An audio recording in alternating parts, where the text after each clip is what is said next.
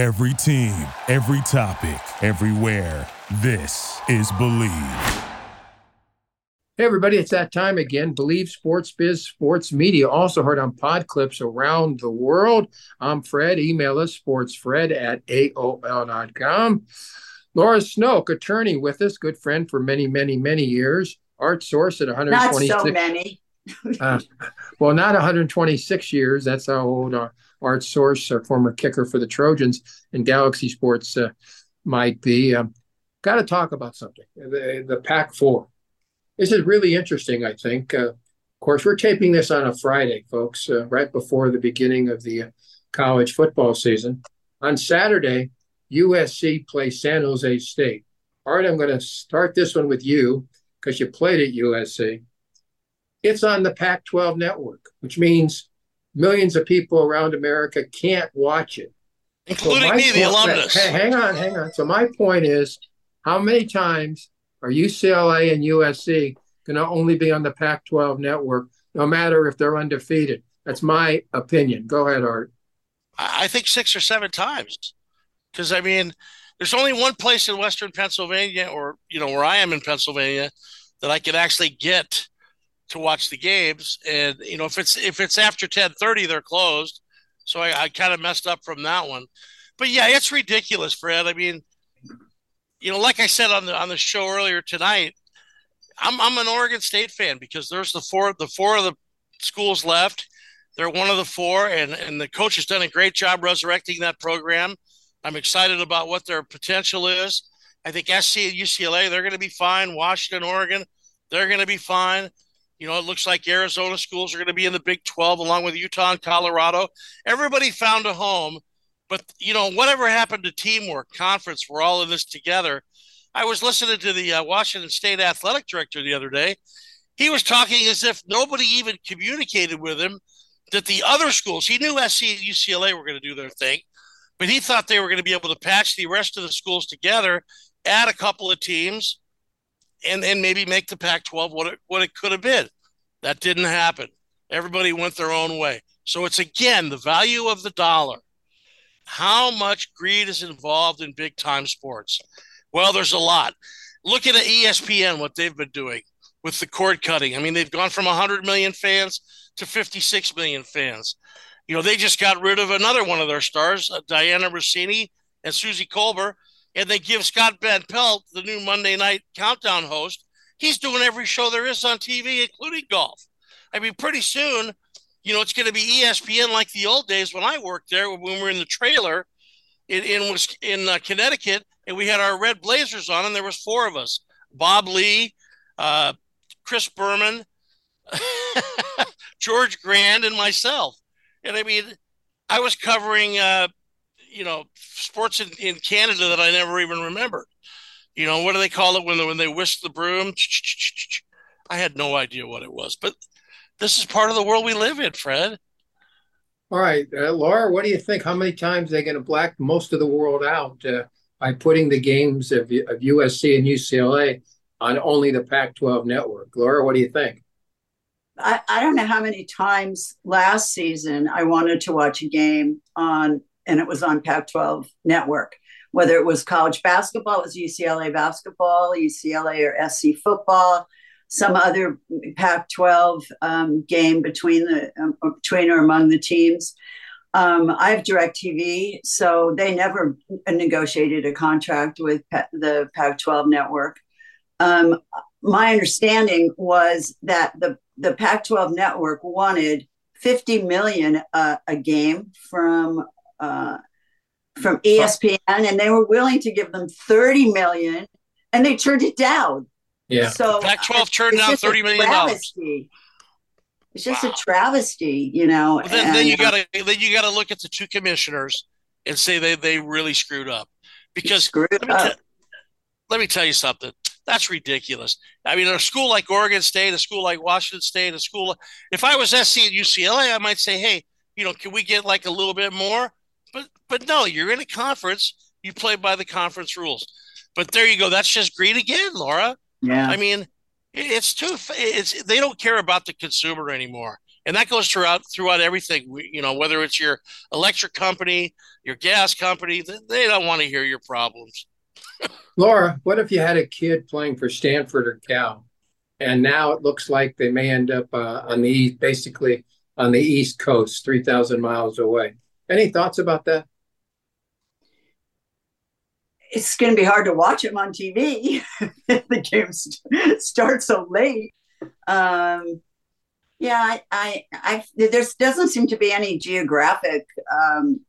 The conferences are not related to geography anymore. They're just, as Art said, they're just related to who can get the most money. And I was upset with the breakup of the Pac-12 and the move with SC and UCLA to the Big Ten, because I think SC is going to do fine. I'm not sure about UCLA. But I'm happy that I'll get to watch the games, because now they're going to be on a network that everybody gets to see. So, yeah, it's kind of taking a lot away from I think that geography is a factor that brings people together in a community, in a big, geographic community, and that's being lost, I think, which I think is Art. As you know, I'm not a big fan of UCLA's Mick Cronin, and there was an article in the LA Times last week about the fact that the Bruins are playing in Spain and they want to be seen worldwide. And they didn't run it, but I wrote a letter to the LA Times saying Cronin is such a bad coach. Next, he's going to have to go to Mars, because the players and their parents are going to have to understand. They won't understand how bad he is. Art, any comments? Well, I think Mick Cronin's stuck in an era that is changed. Kids now need a pat on the ass. They don't need to be screamed at or grabbed or chairs being thrown like Bobby Knight. The game now is more strategy, more understanding. There's different things to do. But I do say this. I was real excited to see USC finally got their athletic director, Jennifer Cohen, from the University of Washington. And what's kind of neat there is it's their 10th overall athletic director over many, many hundreds of years. And yet it's only the first time a woman was athletic director. A good friend of mine, when I was there, Barbara Hedges, was the associate athletic director, who wound up being the University of Washington athletic director after that. But I think it's kind of great that you're seeing women break into the top levels of sports in college. You're starting to see it in the NFL. The president of the Raiders is a woman. I just think it's kind of neat that we're getting a lot more people involved in sports, and it's some good notes. Laura, I presume you're not opposed to what Art just said. No, I think it's great. There is some criticism of her, though, that she hasn't really discussed what happened with the former athletic director.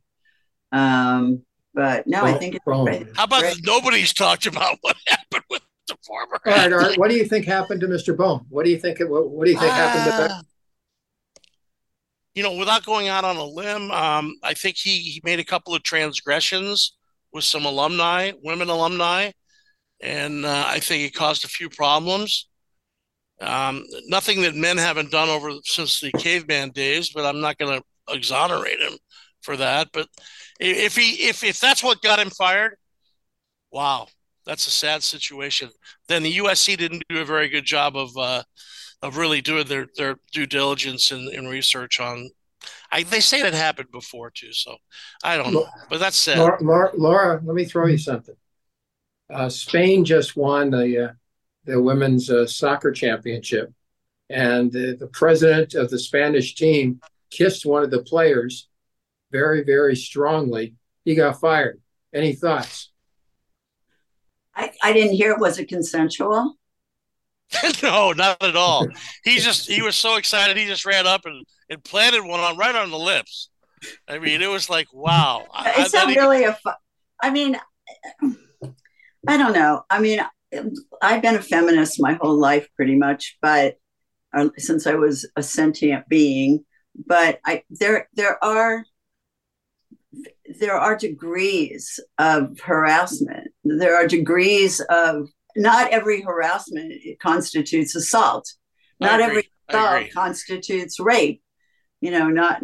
I mean, there's that doesn't strike me as being a fireable offense. Maybe sanctioned, but I mean, having been involved in a male-dominated profession for my entire career, there were, I have to say, there were always incidents of physicality. I never felt threatened. I never felt harassed. I never felt discriminated against on that basis. I did feel that certain, when I was in a law firm, that my accomplishments were not given the same weight as some of those who were some of the guys. But my ability to bring in business, for example, was not rewarded as it should have been. And so I just took it elsewhere, where I was very well rewarded. But there's always a pendulum, it seems to me, that happens when people start to feel like there's a wrong has been done for centuries, and then they want to rectify it. So sometimes the pendulum goes too far the other way. And we sort of have to get back to some sort of equilibrium. Or no, sure, nobody should be touched or kissed or fondled if they don't want to be. But, an exuberant, spontaneous display of affection should not result in somebody being fired, in my view. All right, folks, you're listening to BLeav Sports Biz Sports Media, also on pod clips around the world. Laura Snoke and Art Sorce. I'm Fred. You can email us at sportsfred@aol.com. Neither Laura nor Art nor Fred have been indicted for anything last time we checked.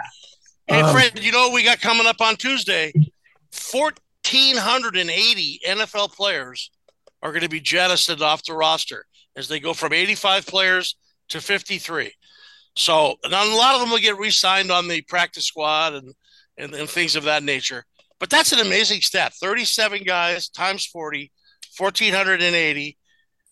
It's amazing. These guys are out there working their butts off all summer, and maybe the coach's decision makes the difference. It shows you that there's a lot of talent out there in the United States for football players, and there's only 30 teams made up of 53 guys. My question to you, Fred, is: do you think they should, since they made the season longer, should they make the roster bigger? Yeah, I mean, from 53 to 57, 60, something like that. Something like that, yeah. Give more people a chance. More jobs. We need jobs. All right, Art's a big sports fan. Jobs for football players. Laura's a big sports fan and has been forever. I've got, Laura, what's the most valuable memento in the world of sports that you have? Do you think that, if you wanted to sell it, it'd be worth something? What do you have? That I have, or that I have? I don't really have a lot of mementos. I sort of travel light through the world. I should have. When I was a kid, I dragged my dad to baseball games because I couldn't drive, and I always wanted to see Sandy Koufax, and I usually wanted to go to a doubleheader, and I wanted to see batting practice. So my poor father, but my father always filled out a scorecard. And we were at the game where Sandy Koufax broke Bob Feller's record for the most strikeouts in a season, which has since been broken. But he had that. We were at that game. And I just wish I would have kept the scorecard. Did you keep any of the tickets? I didn't keep anything. And whatever I kept, I've lost. So I'm not a good memento person. I don't have a lot of memento. Art, what about you? What's the most valuable memento that you have? There it is, the national championship ring from 1978, where USC won it all. And then for 25 years, we didn't do anything. And then Pete Carroll came and we won some more. I have that, and I actually have two of the footballs that I kicked off that say Michigan versus Ohio State, 1977 and 1979. I still have those two footballs. And every once in a while, when I get a little down on myself, I say, well, at one time I was pretty darn good. All right. In front of me, I've got Sports Collector's Digest and a Jackie Robinson 1947 Brooklyn Dodger baseball card has just been sold for, Laura, what would be your guess? Jackie Robinson. And again, it wasn't graded, they grade them 10, 9, 8, 7, 6. It was only graded at 2. What do you think it just sold for? What does that mean, you graded it 2? 10's the best, 9, 8, with cracks in it or things like that. 10, 9, 8, it only graded at 2. It was 4,500, I'm guessing. 4,500. Laura, what's your guess? No, I was gonna say 50,000. 400,000. A 2. I'm gonna repeat that. 400,000.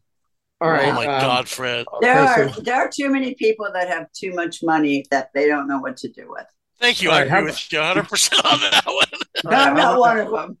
How about a Gem Mint 10, a 1979 Topps Wayne Gretzky? Remember now, a 10, which is the best you can have. How much do you think it's sold for? But it's hockey. It's hockey. $1 million? In the United States or Canada? United States. I'm going to go with $1 million. A cool $1 million. $500,000. Okay. What do you say, Laura? $500,000. $1.2 million.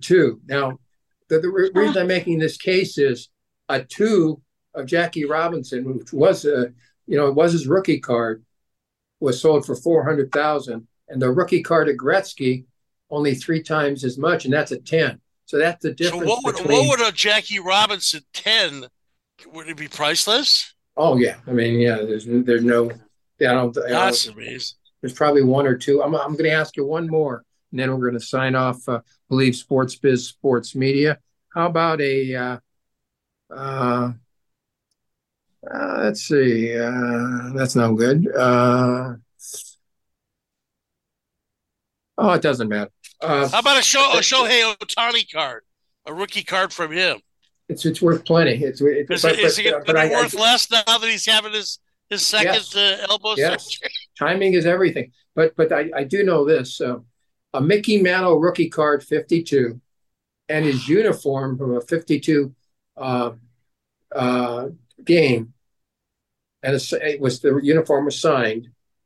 How much do you think that those two things together? And the card was like a 2 or 3. Everybody in my generation, the baby boomers, the late, the older baby boomers, we were all Mickey Mantle fans.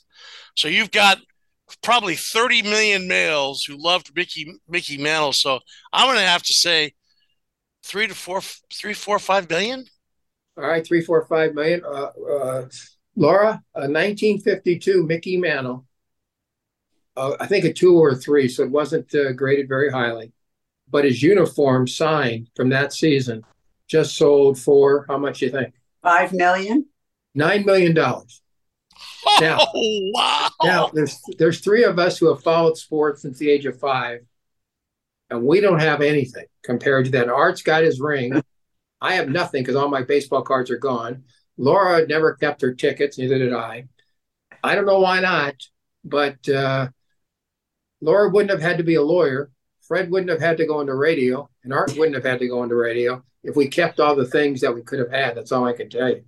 Yeah. It's unbelievable. It's unbelievable. All right, for Art. Too many times they brought it. They said, "Get your stuff and get out." For Art, for Laura, for Mario, I'm Fred. Stay tuned for much, much more all the time. BLeav Sports Biz, Sports Media, also heard on Pod Clips. Bye, everybody. Thank you for listening to BLeav. You can show support to your host by subscribing to the show and giving us a 5-star rating on your preferred platform. Check us out at BLeav.com and search for BLeav on YouTube.